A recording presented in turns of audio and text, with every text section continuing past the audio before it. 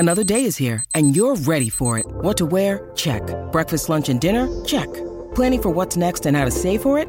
That's where Bank of America can help. For your financial to-dos, Bank of America has experts ready to help get you closer to your goals. Get started at one of our local financial centers or 24/7 in our mobile banking app. Find a location near you at bankofamerica.com/talktous. What would you like the power to do? Mobile banking requires downloading the app and is only available for select devices. Message and data rates may apply. Bank of America N.A., member FDIC. When you need mealtime inspiration, it's worth shopping Kroger, where you'll find over 30,000 mouth-watering choices that excite your inner foodie. And no matter what tasty choice you make, you'll enjoy our everyday low prices, plus extra ways to save, like digital coupons worth over $600 each week. You can also save up to $1 off per gallon at the pump with fuel points. More savings and more inspiring flavors make shopping Kroger worth it every time. Kroger, fresh for everyone. Fuel restrictions apply.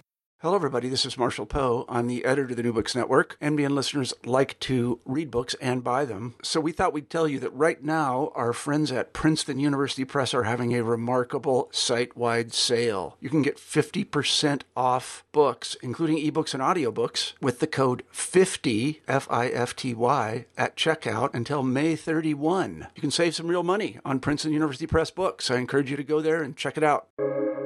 Welcome to the New Books Network. Hello, everyone. Welcome back to New Books in Digital Humanities, a podcast channel on the New Books Network. I'm Katie McDonough, one of the hosts of this channel. Today, I'll be talking to Hoyt Long. Hoyt, welcome to the show. Hey, thanks, Katie. Thanks for having me. It's really a pleasure to have you. I wonder if you could begin the interview by telling us a bit about yourself. Yes, absolutely. So I work at the University of Chicago. I've been here about a decade now, and I teach in the East Asian Languages and Civilizations Department. I came here primarily with my focus was in Japanese literature, Japanese studies, and over the past decade have, through a variety of means, become acquainted with computational methods and have essentially tried to marry one interest with the other to sort of figure out how sort of new developments in computational methods and digital humanities can help a field like my own. Great, thanks. And I think one of the real values, to use a keyword today, of your new book is that it really does kind of bridge Japanese literature, East Asian studies, and really important questions in the digital humanities. So, thanks. Thank you for writing it. Yeah, It's going to be useful in a lot of different kinds of courses and for a lot of different kinds of research. So without further ado, I think I'll dive in and ask indeed how you came to this project. What made this sort book come to be? Yeah, it's a long story, but I'll try to give you kind of the easy account. So prior to this work, my initial work in Japanese literature had been on a relatively unknown, an unknown author in his time, but who later became famous, a poet and a children's author named Miyazawa Kenji.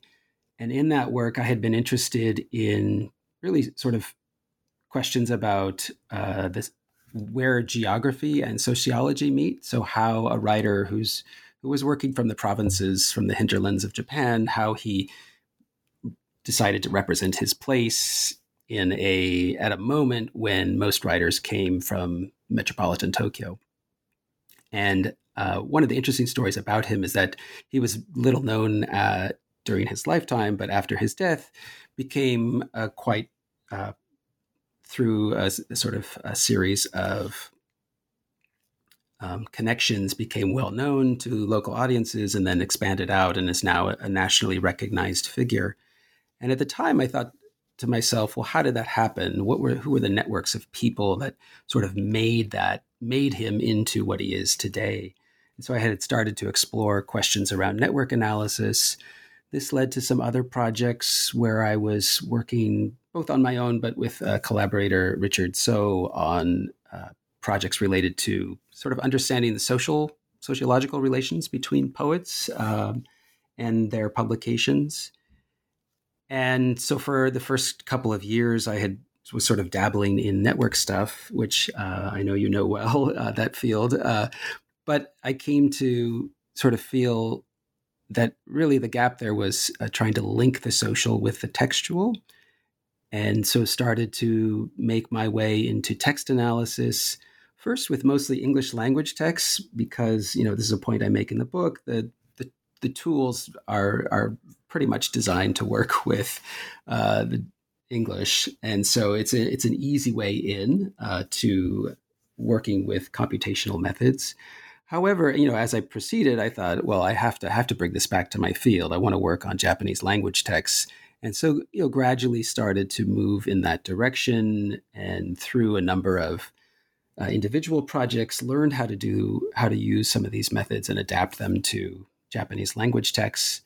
And from there, it then became my sort of, the task was to think about how to turn this into a book project that would be one, of interest to people in my field who study Japanese literature, but may have no particular interest in digital humanities, but also a book that would be of interest to those in the digital humanities field who conversely have no knowledge of Japanese literature or whatnot, in order to try to make the case for, what we can gain by moving the field, which has long been sort of centered, at least in the North American context, centered on English, and particularly, like 19th, early 20th century texts. What happens when we try to move these tools and these methods to a different language context, a different cultural context?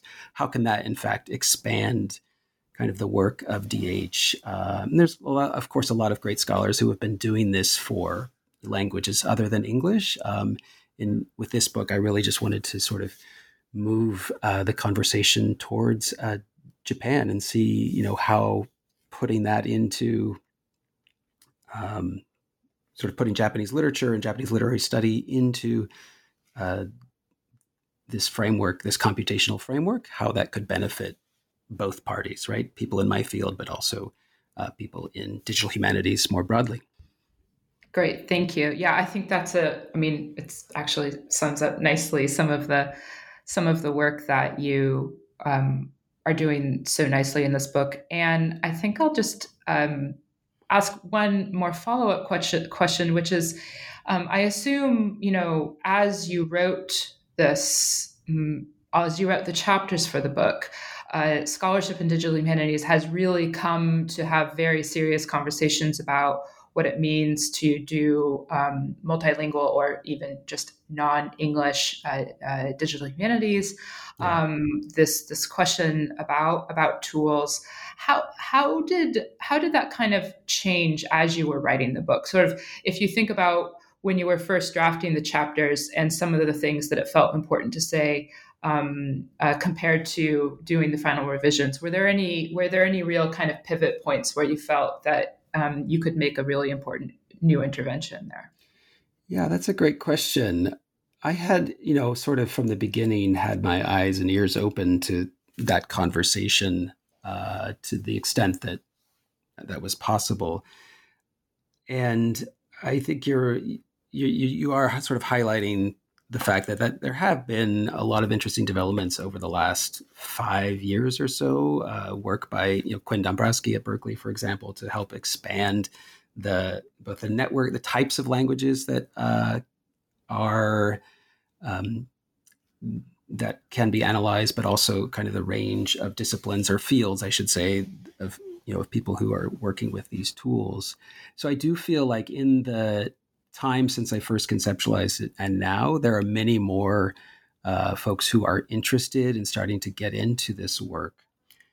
And as I sort of wrapped up the book, I tried to incorporate some of that into the introductions and conclusions to point to the places where I think that multilingual kind of perspective can feed back into digital humanities or cultural analytics writ large, or at least as it's in its current formation within the North American Academy.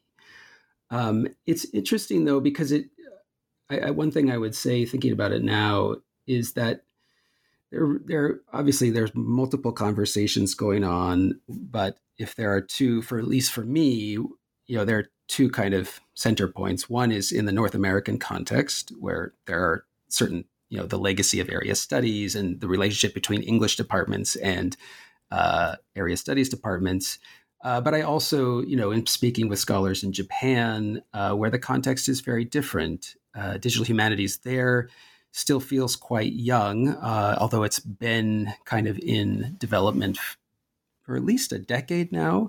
There, the focus has been on different things, visual culture, for example, or creating TEI annotations for Buddhist, the Buddhist canon.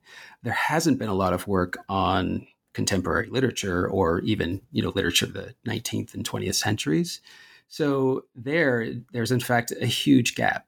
And so part of what I was trying to balance, right, just in terms of the audience was, yes, the multilingual aspect should have some kind of feedback into the conversations we're having in North America, where I would like to see, as we move forward, a broadening of these methods into a diverse body of literatures and more of a comparative literature approach.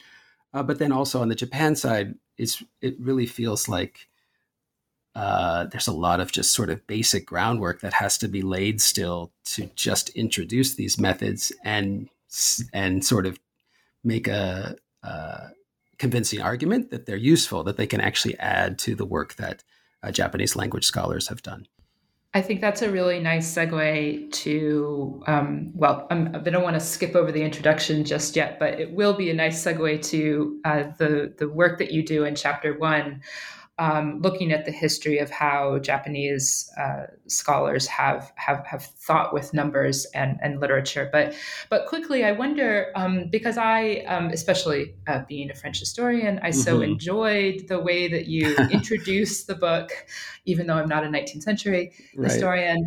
And I found this to be really captivating and a helpful idea for kind of framing a lot of the challenges that we are kind of wrangling with in DH at the moment in tackling the history of the idea of the average. And so I wonder if you could just kind of describe maybe what that is, sort of give us a little summary of how you bring that into play in the introduction, and why you landed on that as a useful sort of framework. Yeah. I'm really glad to hear that you enjoyed the introduction. I was certainly dabbling in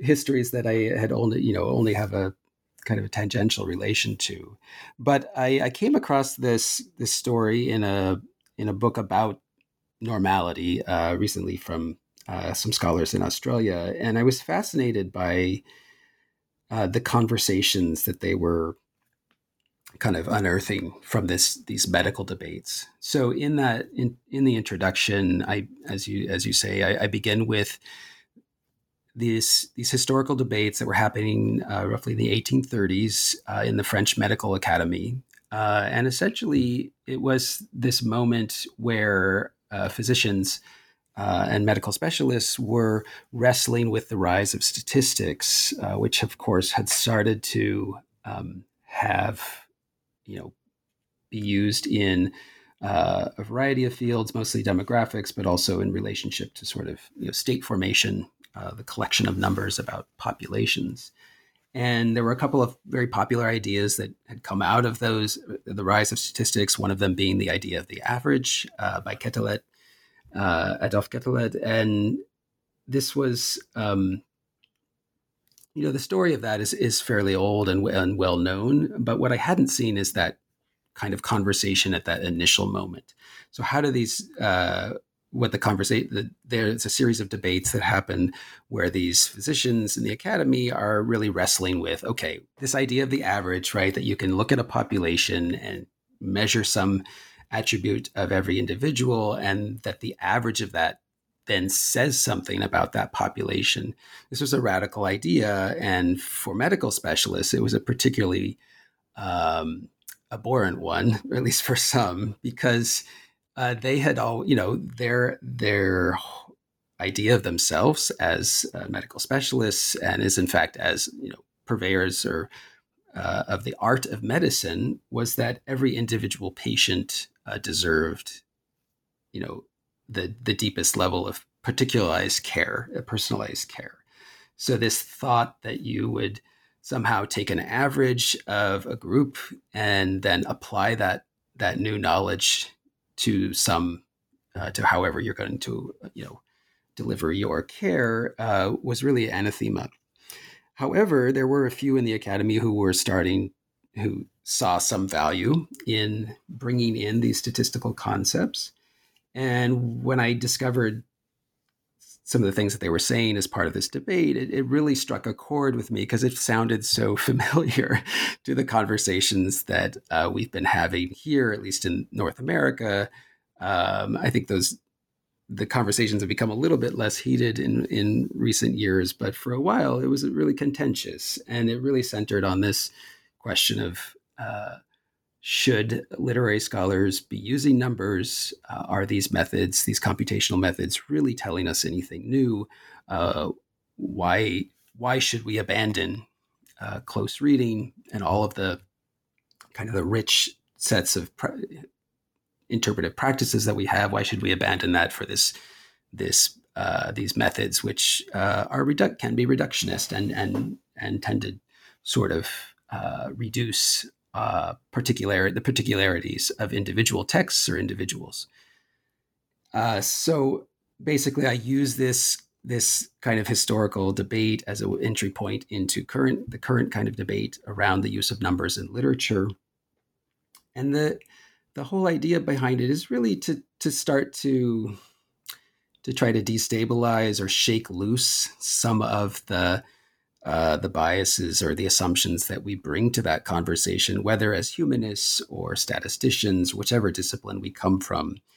And what I wanted to say was that, numbers are always political, so are words. And the more that we can kind of reflect back on this historical processes that have allowed numbers to gain kind of the place that they do in science and society and sort of knowledge construction generally, the more that we can see that they are not some kind of monolith that came fully formed, but that they were built through these historical processes in which many disciplines and scholars participated.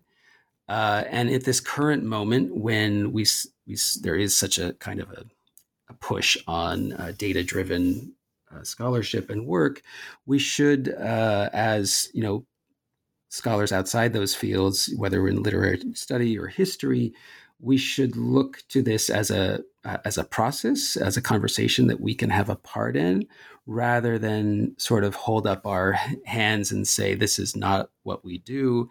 It will not be what we ever do. And, when we look back at the debates in the 1830s amongst the medical professionals, they look a little bit silly now, given where medicine has come. And I sort of wanted to see, well, what if we imagine literature 200 years from now, right? What are the debates that we're having now? What are those going to look like? So it was really, I really used that anecdote as part of this kind of project to imagine the possibilities for this conversation between numbers and literature, and hopefully to try to get out of some of the ruts that we've fallen into.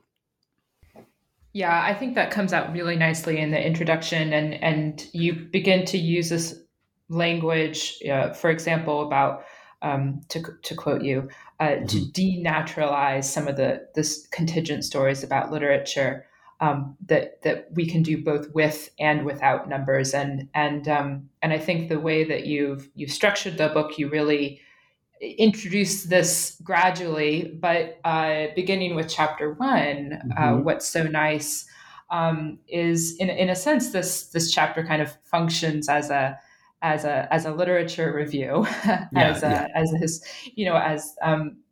but it's actually serves multiple purposes, and you do a really nice job of kind of demonstrating, first of all, that there's a kind of continuity between these 19th century scientific ideas and pursuits by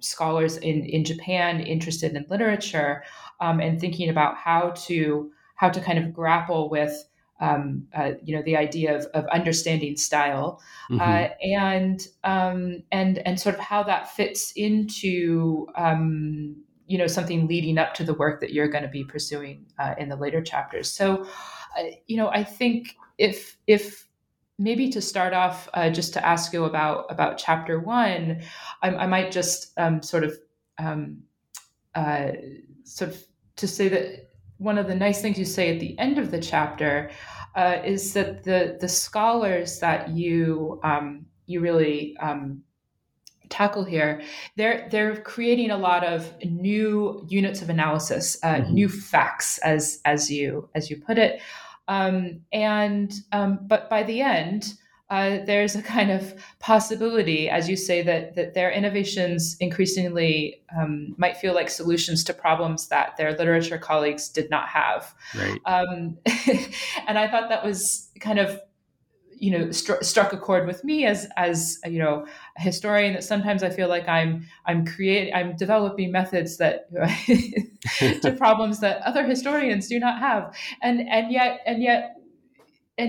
you so nicely point out how, of course, this is a kind of pathway, right? Yeah. That you're not, these are not dead ends, but in fact really incredibly creative solutions to questions at particular points in time that fit into an intellectual context. So I was just wondering if you could talk us through a little bit, but not, of course, all of the examples in the Mm-hmm. chapter, but perhaps one of the early ones, that where we can experience a kind of late 19th, early 20th century Japanese endeavors to kind of create these units of analysis for understanding Japanese style and why that was important to them at the time. Yeah, absolutely.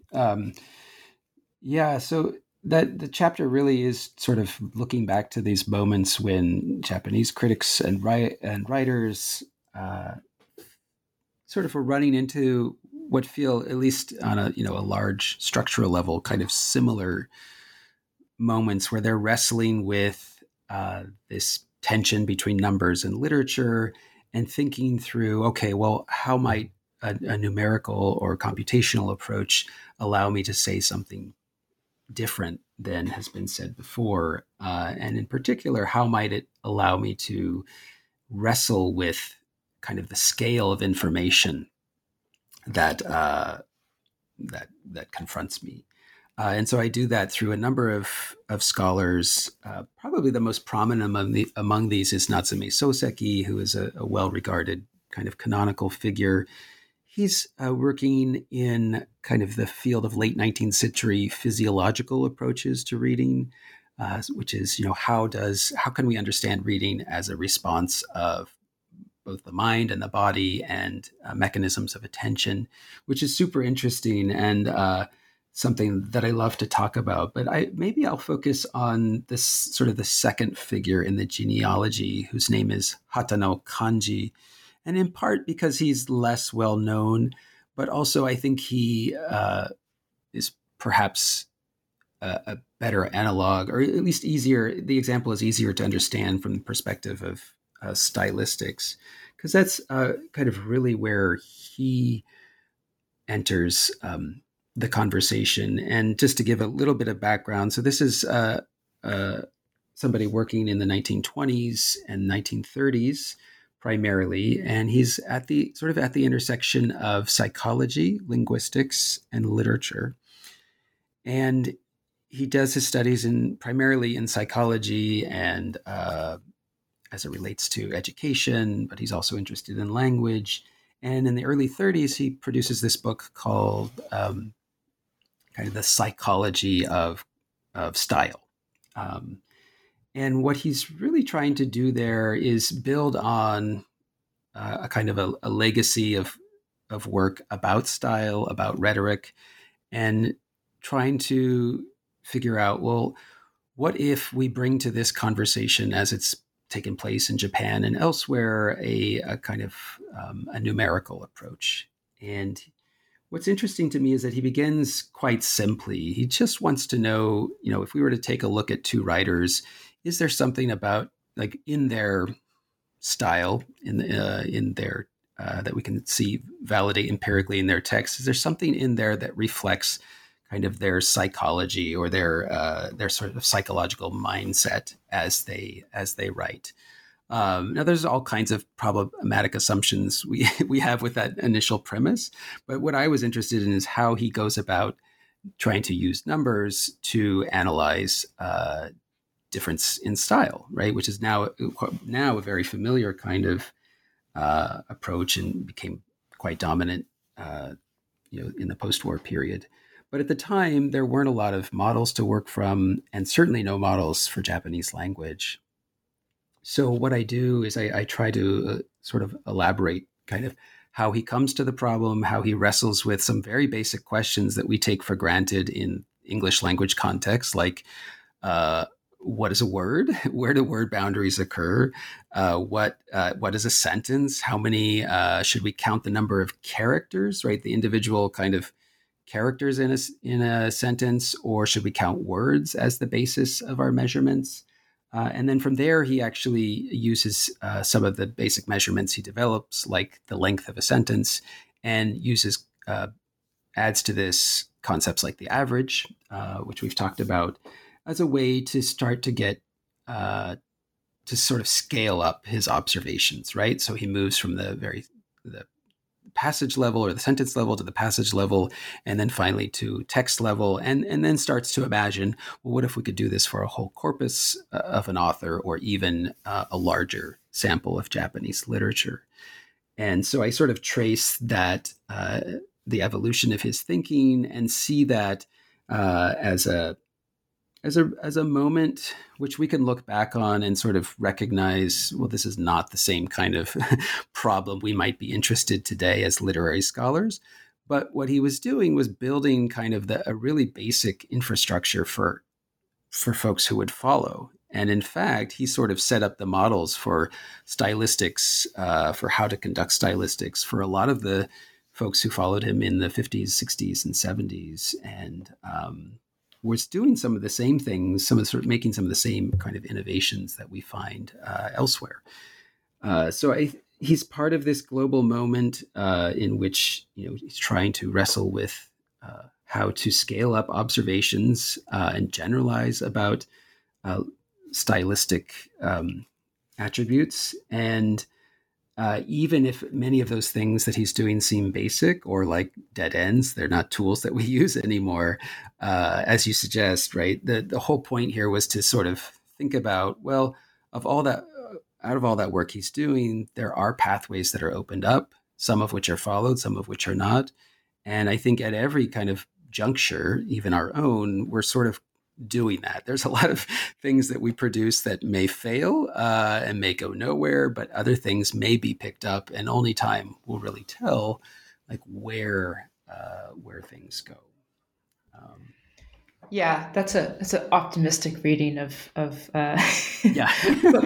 what others might call failure. But I was really kind of tuned into this, and you just used the word infrastructure, and in the chapter and elsewhere in the book, but I of course first noticed it in this chapter, is the way that you talk about methodological infrastructure.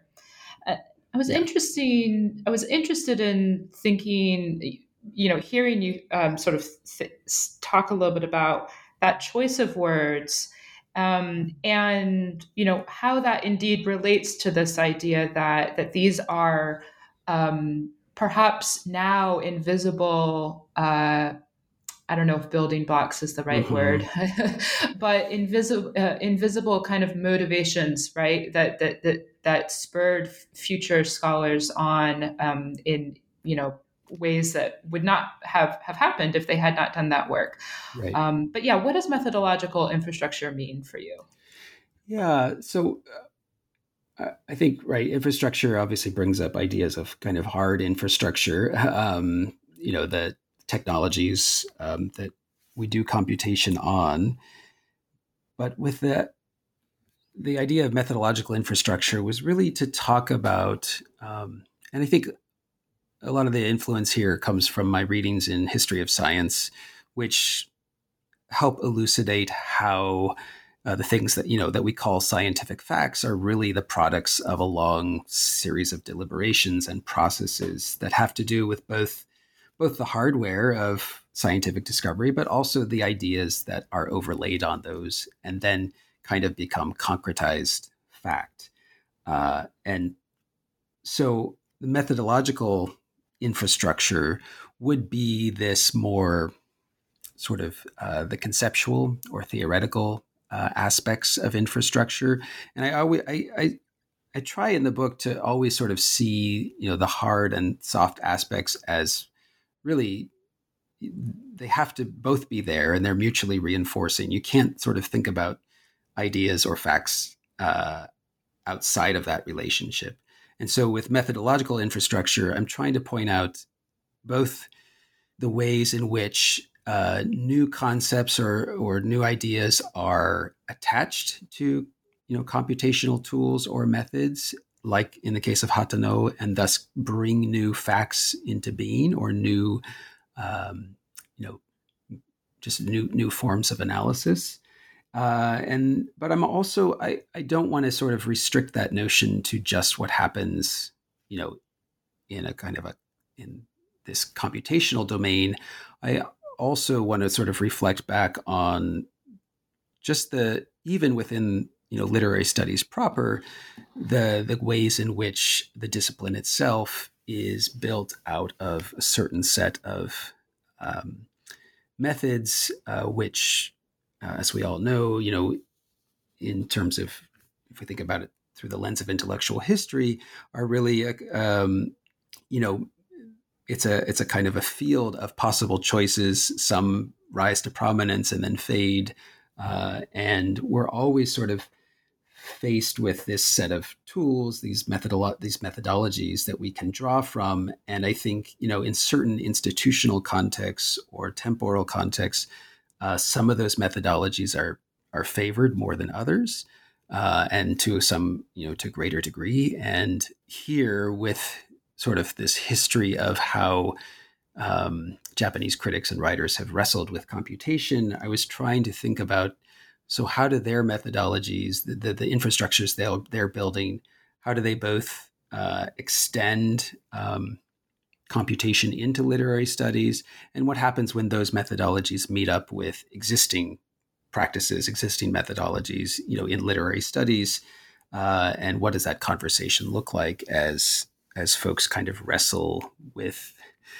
the always sort of ongoing dynamic, which sort of privileges some methodologies over others, and that's really sort of what I was trying to do with that idea of methodological infrastructure.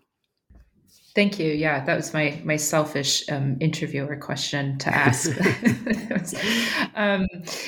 So I think in the latter, I'm spending a lot of time on chapter 1 because I'm a historian and it's about history. So, yeah, that's great. But I just want to ask one last question about chapter 1 to kind of bring it up to the 20th century story, and sort of looking towards your work and other work today, which is about this challenge that emerges between kind of, as you call it, the asymmetries that exist in, say, the geography of information processing, right? So as these even out, you say, should we expect quantitative methods to be warmly welcomed in Japanese literary studies?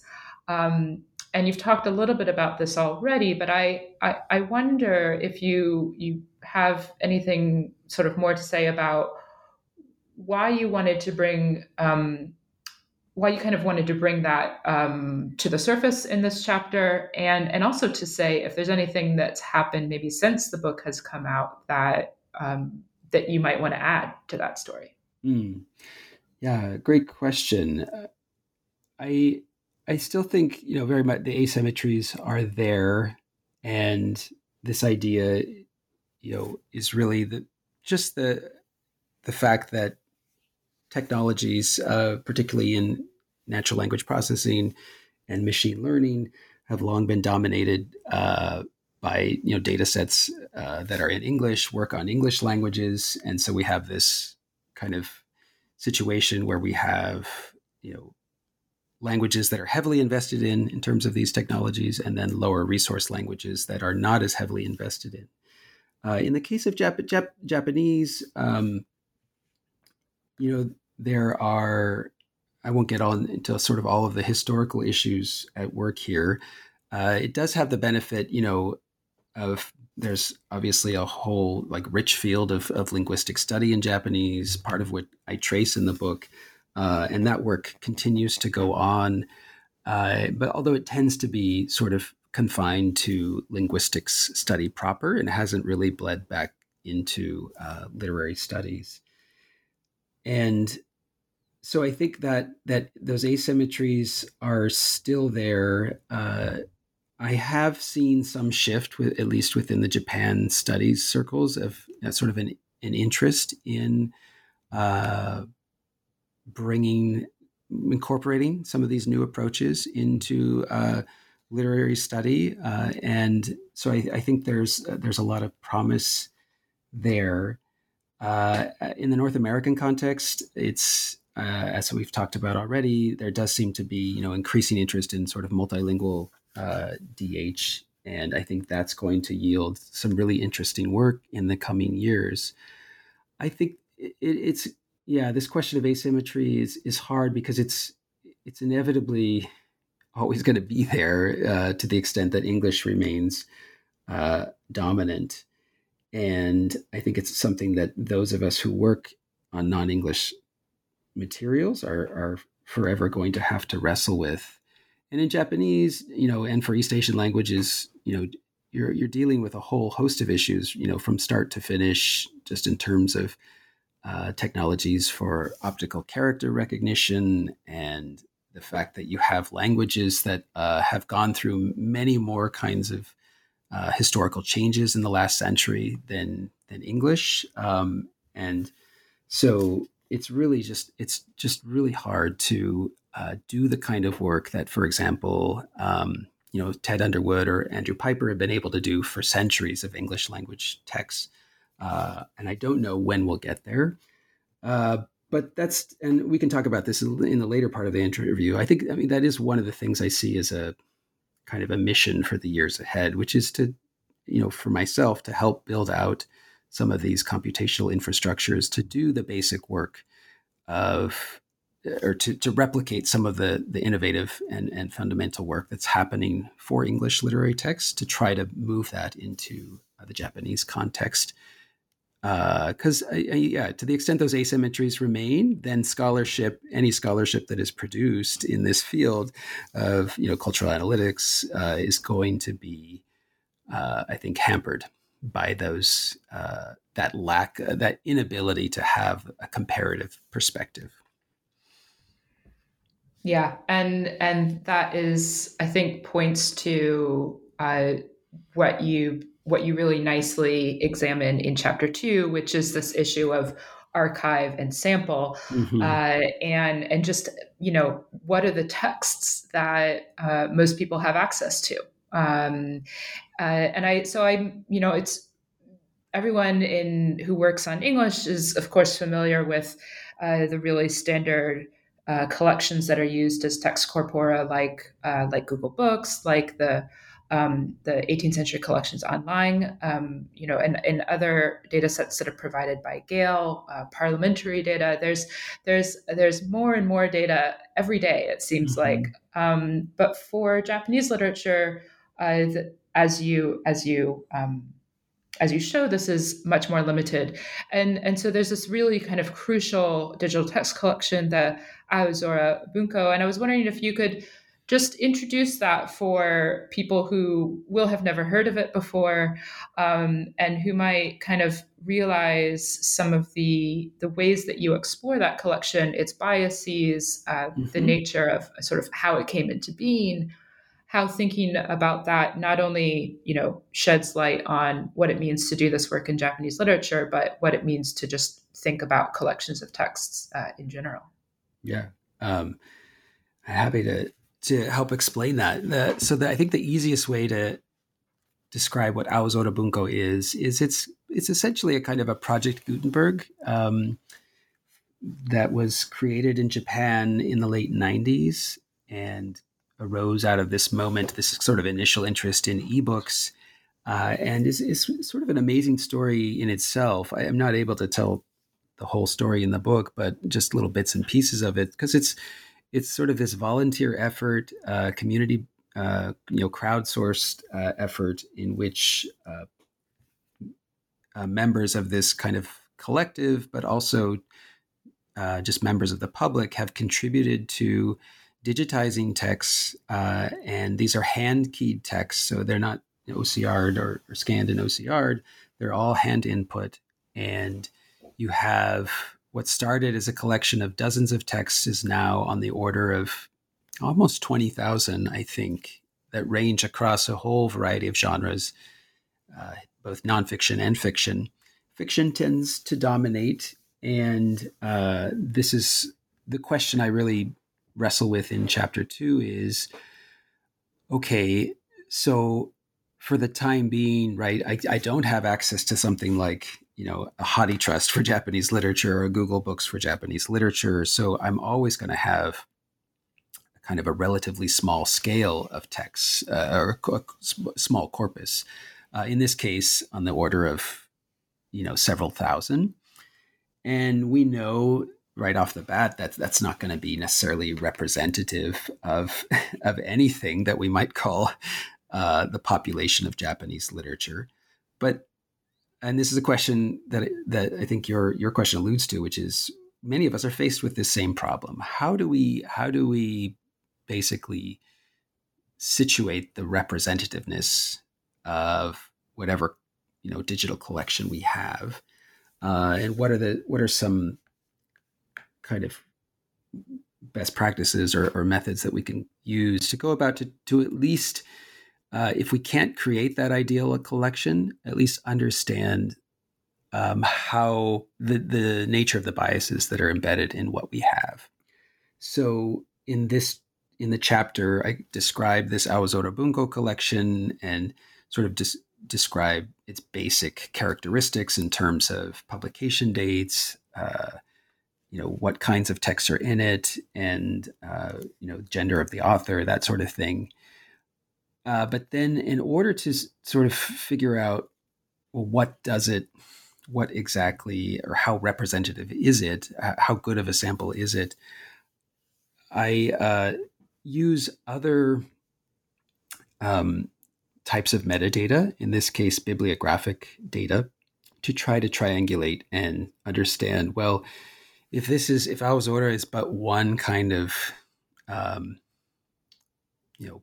very poor representation of all that was written in early 20th century Japan, well, what other kinds of representations of that moment do we have, and what's in Aozora, how would that compare? So I look through, for example, bibliographic data about collected works or anthologies. This is a really kind of a rich area of literary production in Japan. And so I had access to data about what's been anthologized over the last 80 to 90 years. So that's one representation. I looked at, for example, sort of who's been included in high school textbooks, right? What literary texts have been included there, which is another obviously biased sample, but it gives me yet a different representation to then try to compare what we see in the history of Japanese literature through anthologies or through textbooks. How does that then compare with what's in Aozora? And essentially, as I state in that chapter, like there's never going to be a perfect sample. But what this process allowed me to do is at least to say that Aozora is biased in these particular ways towards a particular time period, towards a particular, balance of male versus female authors, towards a particular balance of genre. And so obviously any analysis I do is going to reflect some of those biases. But I also was able to sort of say, every sample we use is going to have those biases. So by comparing different types of samples and different representations of the ideal archive, is it, for me, was an effective way to sort of triangulate and think about what's unique about Ausora and what kinds of questions it is good at answering, and conversely, like what questions it shouldn't be used to answer. Yeah, I think that's a challenge that we face across many, many different kinds of text collections, and because of the nature of digitization, the way that it's been financed, the politics of digitization, all over the world, even in places that have ample text data. It's about understanding those collections, and what questions are actually appropriate to ask of them is a really big part of the work that I think we're only really coming into right about now, actually. So it's really exciting to see you give examples of how to do that, and I think this is a nice opportunity to ask about really sort of the relationship between the book and the code and the data that you've shared openly alongside the book. I really appreciated in the introduction how you mentioned this as a kind of primer for getting started in testing some of these methods, and I'm just interested in how you see people interacting with the code and the data that you share. What is the relationship between the writing and the book and the code as you see it? Or are these, are they more independent? Are they interdependent? I'll just leave it there. Yeah. It's, I think it's still too early to tell sort of how the code that I've put out there from the book is going to be taken up by scholars in my field. And so I don't have a good sense of that, but I will say, alongside the writing of this book, I've helped with some colleagues in Japan Studies, have helped to organize some workshops on, Japanese text mining. And so as part of these workshops, I'm often kind of drawing on the code that I used for this book and some of the same data sets to help illustrate, examples. And so I think it's certainly through those kinds of activities, the work that I've done will sort of work its way out there. And we all know that, the work that we do now is always built on the backs of those who've come before us. And so, like, I myself have, utilized code written by others and adapted it to my own needs. And my hope for this book was that by putting the code out on GitHub, is that others in my field, where there really is still just very little work being done, that these will provide, both some examples to build on and kind of that those who follow me will improve on the work that I've done. So I think it's still too early to tell how the code and the data for the book itself will be picked up, but I'm hopeful through things like these workshops that will be one avenue or one vehicle through which this stuff gets passed around. And I see it. Who knows? To what extent, how far it will carry. But I really wanted to, building off of sort of models of other scholars in this field, try to get the code out there as part of this, what I think of as this infrastructure building. And so those are sort of my thoughts on that question at the moment. Yeah, thanks. And I think that the work that you do in the chapters that are, coming up is really where people can, really get that the relationship between the arguments you're making in the chapter and how you kind of run these experiments in the code, and that kind of, I mean, transparency, shall we say, in argumentation is one of the things that I'm really interested in the digital humanities, and I'm interested in. So if we move into the next chapter, I'm first going to ask you to just talk a little bit about what is an I novel, and why is the question of like genre and the I novel interesting, but sort of the broader context of what I wonder if you could talk about for chapter 3, on genre is this issue of how you decided what to count, so the kind of quantitativeness of it, and then the qualitative bit, which is how to interpret the results of that counting. And because that's kind of all out in the open there in the code, and then of course your interpretation of it in the chapter. Yeah, if you could just walk us through that process, with a quick introduction to the kind of I novel genre problem. Yeah, sure. So the I novel is one of these, it's a really kind of a dominant historical genre. And it's, as I sort of try to do in the chapter, I give an overview of how it's been received in the scholarship.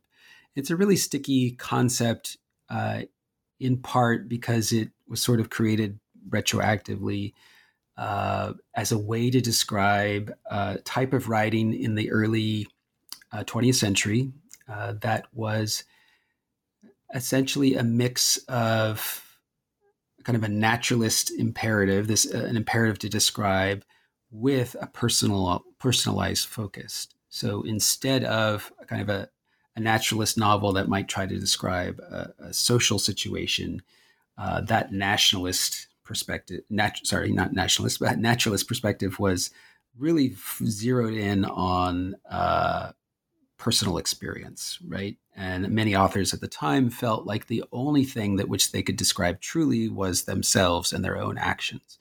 So we might think of it like in today, I think autofiction, right, is a really popular term. And it is a kind of a proto-autofiction in that it is obsessed with the self. And at the time that it started to become kind of recognized as a thing, this was in the 1920s, critics sort of looked back and said, oh, what writers were doing just a few years ago was this thing called the I novel, right? This attempt to write the self. And this initiated a whole series of debates about, well, what exactly it is, how well does it hold together? Were these authors of I novels really doing the same thing? And this has set in motion, for the last, at least in Japanese literary studies, a long series of conversations, some which lean towards kind of a structural formalist approach. Let's find the things that make, the qualities that define an I novel, or at least some set of them. And then to very much more protean approaches where it's really centered on kind of reader response, that there is no thing called the I novel. It's really all about just what readers and critics over time have made of this thing. So I try to split that difference and bring to this conversation now some of the new tools that we have for counting things and for computation. And right, your question about how I decided what to count.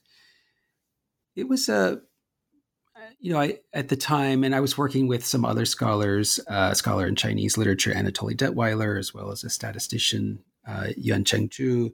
And we wrestled with a lot of different ideas about sort of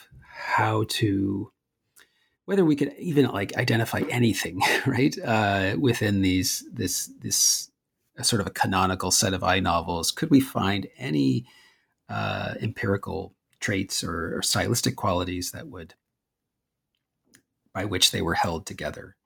Now, ultimately, I think we became less interested in identifying something shared by all writers of this genre, and instead looked for kind of specific tendencies that were exaggerated by authors. And with that shift towards thinking about tendencies, then we could look at, well, amongst this group of known I-novel writers, who exhibited these tendencies more or less than others. So it became more of a kind of a, looking across the spectrum. And digital tools are really great for this kind of thinking. And we decided to look for, ultimately, to look for characteristics of style that would reflect perhaps this intense kind of internal focus on the self and on personal psychology. A lot of these novels will describe kind of the author's descent into various states of psychosis or neurosis.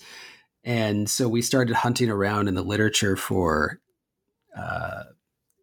measurements that might pick up on these things, and ultimately landed on a set of measurements that try to capture the amount of redundancy or repetition in a passage. And so we take those, we establish a couple of these measurements, things like measuring lexical diversity or capturing certain types of words that appear, words related to cognition or thought, and combine these into a model and then use that model to think about, okay, amongst known writers of this genre, who exhibits these tendencies to a greater or lesser degree? And then that's where the interpretive task came in. So once we'd figured out what to count and then kind of looked at how those features are distributed across the set of authors that we looked at, then it came down to, okay, well, in those authors who do exaggerate these tendencies to a great extreme, what do they share? What are they doing? And that's where sort of the interpretive task kicked in. I'm happy to go into more of that, but hopefully that gives you a sense of. Yeah, I mean, I think to kind of push that just a little bit further, I'm interested in your thinking around. You asked the question of what is good enough, right? Mm-hmm. Is the model convincing? And it's a really nice segue. Maybe I'll just kind of bring in the next chapter here as well, where so chapter 4 is on what titled Influence and Judgment, and you're exploring stream of consciousness as a writing in two different languages, in English and Japanese, and trying to understand literary influence in that transnational context. And you come up with this sort of concept of algorithmic competence, right? Mm-hmm. So you to kind of explore stream of consciousness at scale, and the results of these models provide a kind of algorithmic competence that allow you to rethink, what can be said about the idea of influence. And I suppose so for both of these chapters, how do you get to algorithmic competence, right? How do you kind of say, aha, this is good? Yeah, it's a really great question, and I'm glad you sort of picked up on the parallels between the two chapters.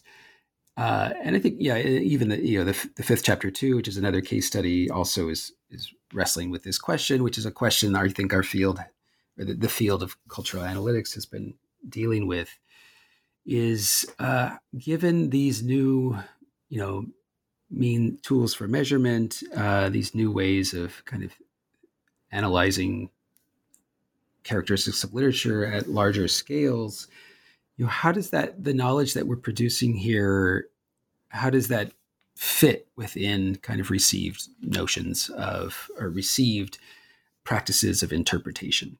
So just to kind of characterize what I was trying to do in each of these case studies was to think about, so the knowledge produced by the machine it's obviously, tied to kind of the human interpretive decisions that go into a model.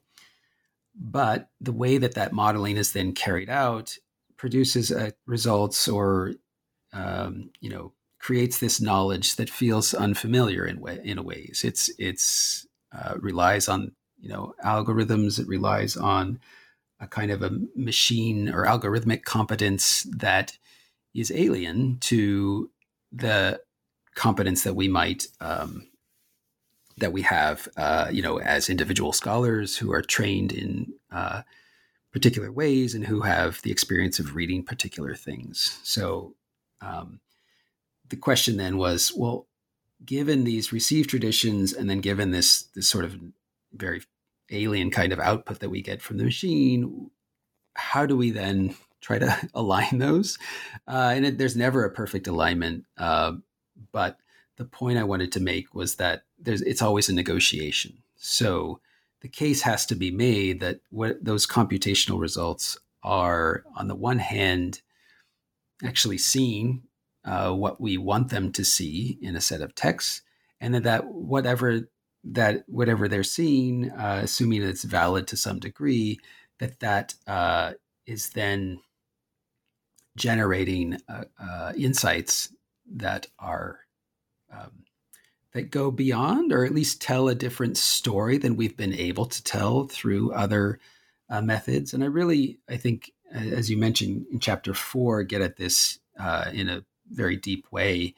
And essentially what I do, and this is sort of, I think, work that I've been doing along with Richard So for a while now, way back to our haiku piece on literary pattern recognition, which is to sort of see the computational approach as its own, working through its own kind of system of logic, its own ontologies of what a text is, and just being okay with that, sort of saying, this is how it works, and then saying, okay, well, let's look at it alongside these other ways we have, whether these ways we have of thinking about text, whether it's through close reading, whether it's through a kind of a historical analysis of how texts have been received and the stories that have been told about them. You're never going to get quite the same story, but through the basic argument there is that the machine, what that algorithmic competence delivers, is a set of insights that can supplement or at least extend the stories we have told ourselves already about the I novel in the case of chapter 3, or in chapter 4 about the diffusion of stream of consciousness writing and narrative style into Japan. And so that's kind of the basis there for the way I set up those chapters. And yeah, I think the question of what is good enough, that'll be up to readers. If I've convinced them or not, I don't know. But I at least wanted to sort of make sure to say that it is very much a conversation. It's not always going to be the case that the computational methods will give us anything that we didn't already know or that's insightful. But part of the work that we do as scholars is to move kind of the debate forward. And to the extent that these algorithmic competences help us do that, then why not, embrace them? Yeah, very optimistic. I like it. Again, the eternal optimist. Yeah. Yeah. Well, and I think that it's just a nice opportunity to ask there as well, because chapter 4 really does kind of force you to use tools and look at 2 different languages to explore, in theory, the same thing. I want to ask both about kind of how this is kind of coming back full circle to an attempt to kind of come back to the early definition, right? The early kind of problem of distant reading, Mm-hmm. and looking, in the transnational context, but also just the kind of on a practical level, whether that, what are the kinds of challenges of doing that, given, as has come up multiple times now, the kind of predominance of tools being designed to work for English, right? So what makes it hard to look across language? Yeah. Yeah, I mean, there's all things that make that hard, and some of it has to do with uh, right the asymmetries in tools that we've discussed. Some of it just has to do with the fact that as that languages operate according to different systems, and there are not always points of comparison that we can identify, no matter how sort of abstract we go. I think this is really a question I hope to continue to wrestle with in the future. In chapter 4, so in thinking about stream of consciousness, the idea was to build a model that was in some ways language agnostic, which is to say that we were using abstractions of textual features that could be that had a kind of equivalent in whether you're looking at English or Japanese. So in one, like the presence of neologisms, for example, that's a thing. Obviously, the process is going to be different for each language, but that's something you could identify for each linguistic context. But you're right. Moving ahead, there's always going to be things that where you're just not going to find that kind of equivalent, and so that's where you'll inevitably have to sort of, I guess we'll have to sort of retreat back into our linguistic boxes, which often become national boxes, and do that work on those languages in that very specific way. But my yeah, I mean, one desire and one of the things I really wanted this book to do was to, as you mentioned, bring the conversation back to Moretti's initial kind of thrust, and the initial thrust behind distant reading, which was to do a more comparative history, and the kinds of comparative histories we can do with computational tools are going to be hampered, right, by those cases where we can't find equivalents, or the cases where we have a technology to do one thing in English but not in Japanese. So that's, I think that's one of the really important tasks, to the extent that cultural analytics and that these methods are being taken up by in English departments and within sort of literary studies in the North American context, to trying to prevent a situation where we have kind of this wealth of tools for one language but not others, is going to sort of reinscribe certain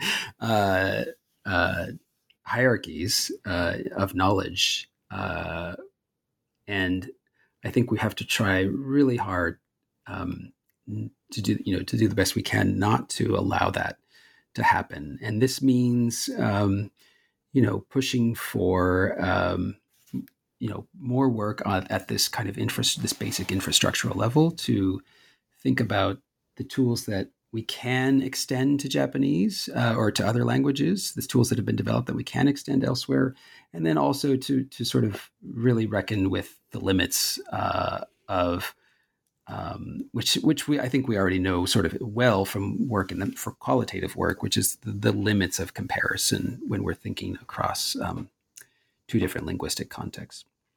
Yeah, absolutely. Yeah, I'm glad you put in that call, and I would also say that it's important, as I'm sure you will have experienced in your work, to think not just about taking tools from English to other languages, but where there is innovative tooling and infrastructure from other languages, to bring that to English, because we often do have this assumption, I think, that it's the kind of the biggest and the best exists for English, and I unfortunately 99% of the time that's true. But I'm really interested in those times when that might not be true, and making sure that we're kind of making bringing light to those areas of maybe hidden GitHub repositories that can kind of help make that a two-way street for the kinds of analysis that you and others are doing. Yeah, absolutely. So I just want to move on to the last chapter. Mm-hmm. And I think this is a really rich and important chapter for a lot of reasons. And so I apologize to you and to listeners that we probably could have done a whole interview just on chapter 5. And we're not going to speed through it, but we're not going to spend as much time on it. So everyone go read it. So I just want to ask you, I guess first, just to say, chapter 5 is titled "Discourse and Character," which I think is kind of hiding its real excitement. And so, just generally, the question they are asking is, what is the vocabulary of racializing discourse in Japanese, and does it add up at scale to a consistent semantics of racial description and stereotyping? And so what I wanted to ask you is if you could kind of talk through how you designed an experiment, set series of experiments to answer that question. Yeah. Great. So this chapter, as that quote really highlights nicely, is an attempt to see if these if computational tools might be useful for identifying a kind of patterns of racial or ethnic representation, in particular, kind of stereotypical descriptions. And in terms of the historical context, it was really, using the data that I had was to try to think about how this works under conditions of empire. So the data set, the text that I have from Aozora all tend to fall, within basically the range of 1910 to 1950 or so, which is in fact the sort of the height of Japanese empire. And so I thought it would be a really, if possible, it would be really interesting to explore that what kinds of patterns of racial representation appear across the life of that empire. So to speak to the design, on the one hand, my interest and the interest of the book was in literature. So that was my initial focus, was could I create a model that would identify some of these patterns of racial or racializing language in literary texts? But I also knew that whatever came from those models or whatever I was able to find would mean less without some kind of comparison point. So to that effect, what I did was I not only used a corpus of literary texts, but also a parallel corpus from roughly the same time span of essentially journalistic texts. So these are articles in newspapers or articles in kind of general interest magazines, and set this up as, what patterns can we identify in literature and what patterns can we identify in this set of non-fictional texts?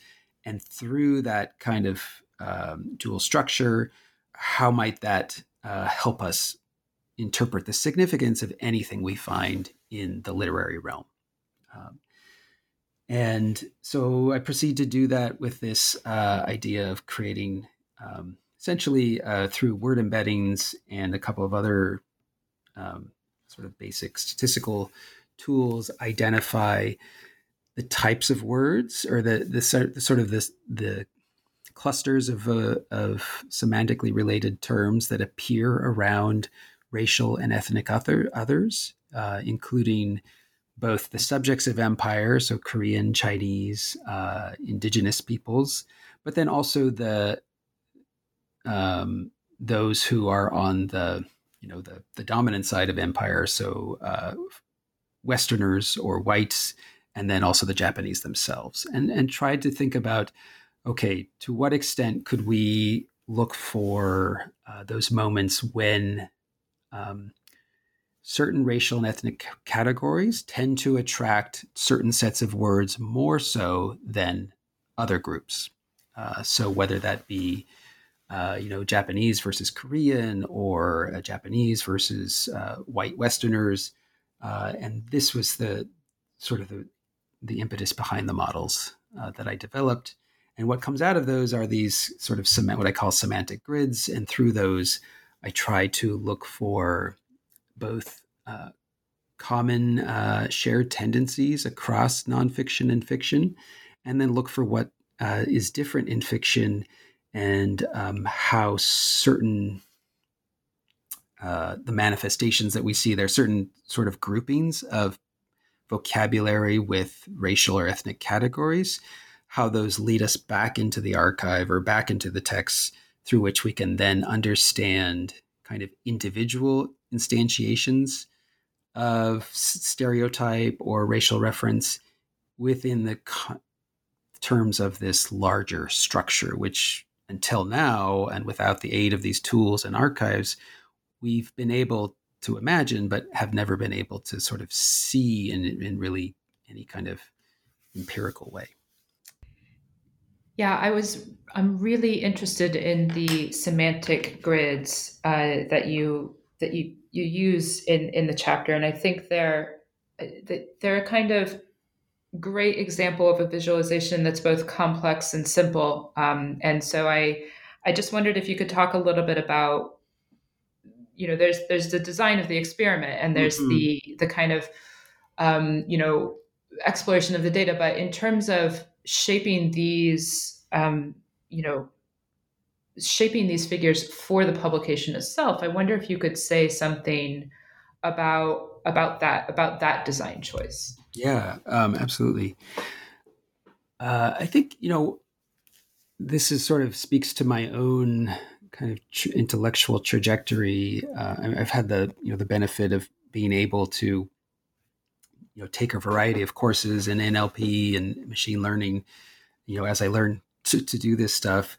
But one course that I was able to sit in on here at Chicago was a data visualization course, and both out of sort of personal interest, but also I think one of the things that has become increasingly clear to me is how much these visualizations facilitate the communication of these complex results. I think we all know this intuitively, since at least over the last 18 months, we've been living with, various pandemic COVID dashboards and whatnot. I think, and even before that, data journalism had really sort of shown us the power of visualization, data visualization for communicating ideas. And for me, it's this, those semantic grids are an attempt to find a balance between the raw output of the models, which is, just a text document with numbers and terms, which is going to be kind of impenetrable, and then a visualization that's going to communicate something of that complexity, but also be, what's the word? I also want them to be inviting, right? So that people look at them and can see some of the patterns that I see, but I don't try to explain everything in those visualizations, because I can't. There just isn't space for it. But I want them to be kind of windows for others to say, oh, here's a pattern I see in these visualizations, as one would maybe looking at a map or something. And then from there to be able to dive into the data that I've provided on the GitHub site to say, oh, what's happening in this semantic grid in the space where, I don't know, like Chinese meets terms related to clothing, right? So I've provided, the actual code to then go and look through the corpus and find out what are the passages that lead to that result. But yes, I think, just in general, I really would want to emphasize for, scholars in the field and in the future that data visualization is a critical kind of aspect of what we do, that we can't, it's not just, we can't just rely on the tools and our, our gifts at elocution and rhetoric. The data visualization is yet another kind of key pillar in communicating the value of this work. Absolutely. So I think we're nearing the end of our time, and I just want to ask if there's any final messages that you have about sort of what you hope, especially maybe students, people new to digital humanities, cultural analytics, might take away from the book and carry forward in their own work. Yeah. I think, it depends on the audience, and I have tried to write it for multiple audiences. For those scholars in, the field of Japanese literature, literary studies, the book is really meant, and the message I want the book to send is that even if you don't have an already kind of a nascent interest in computation or numbers, that the things that we can do with those, and the fact that we live in a scholarly environment where we have access to these digital collections should provoke you to at least think of what's possible, and to sort of imagine that whatever arguments you make that may rely on keyword searches or existing archives should have an awareness of what's possible with these tools, if only just to sort of situate what one is doing. And then I think for those in DH more broadly who work in literary studies or computational literary studies, the goal is to for those who don't work on English language text, to tell them that this kind of work is possible, that you can write a book, you can make a meaningful kind of historical argument about a literature other than English. And for those who work in English, just to say that your own through reading about other literatures, written about with these methods, you may sort of reflect on kind of the biases or the assumptions that are built into the work that you do in English, simply because you have those tools ready to hand, right? You often don't have to think through some of the very basic choices, interpretive choices that are made and that have to be made with other languages. So, it really is a means to help folks in that area kind of reflect on the work that they do. Yeah, I think that the way that you approach numbers, as you say, with a sense of flexibility, and in terms of inviting people to think about a relationship with quantitative analysis that isn't in competition with the other kinds of methods that we use, is obviously really healthy. and I'm also really excited to see a monograph come out that isn't that it has a DH focus and that is about a non-English language. I think it's a really important contribution to the field. And so thank you. It's been a pleasure to speak with you today. And I just wanted to know if you wanted to say a few words about what you've been working on since you finished the book. Yeah. And likewise, it's been great talking with you, Katie, about the book. And I'm always interested to hear, sort of responses from those who don't work on Japanese literature. So it's very encouraging what you say. Looking ahead, I think, as I've sort of alluded to, some of the work that I hope to do in the future is to really continue to build out kind of the infrastructure. So one project with David Bamin and a few others is to help extend his tool for extracting character entities from text, to extend that to the Japanese language and Japanese literary texts. So I think that's going to be sort of exciting and open up a bunch of new doors. And allow for the kinds of comparative work that we've discussed. And I think on the other hand, another avenue that I'm exploring is to sort of move away from literary history and to think about literature in the current moment, in particular kind of online forms of writing, whether that be fan fiction or sort of non-professional writing.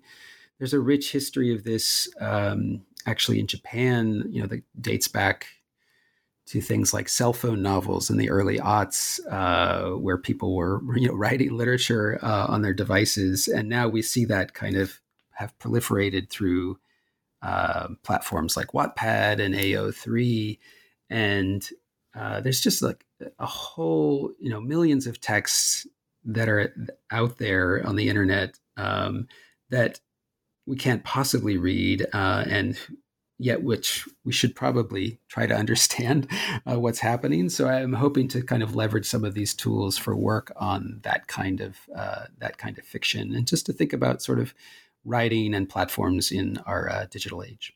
Well, both of those projects sound fantastic, and I'm looking forward to learning more about them in the future. So, thank you very much for your time today. Thank you for being on the show. It's been a pleasure, and we'll say goodbye and until next time. All right, thanks so much, Katie. This has been great.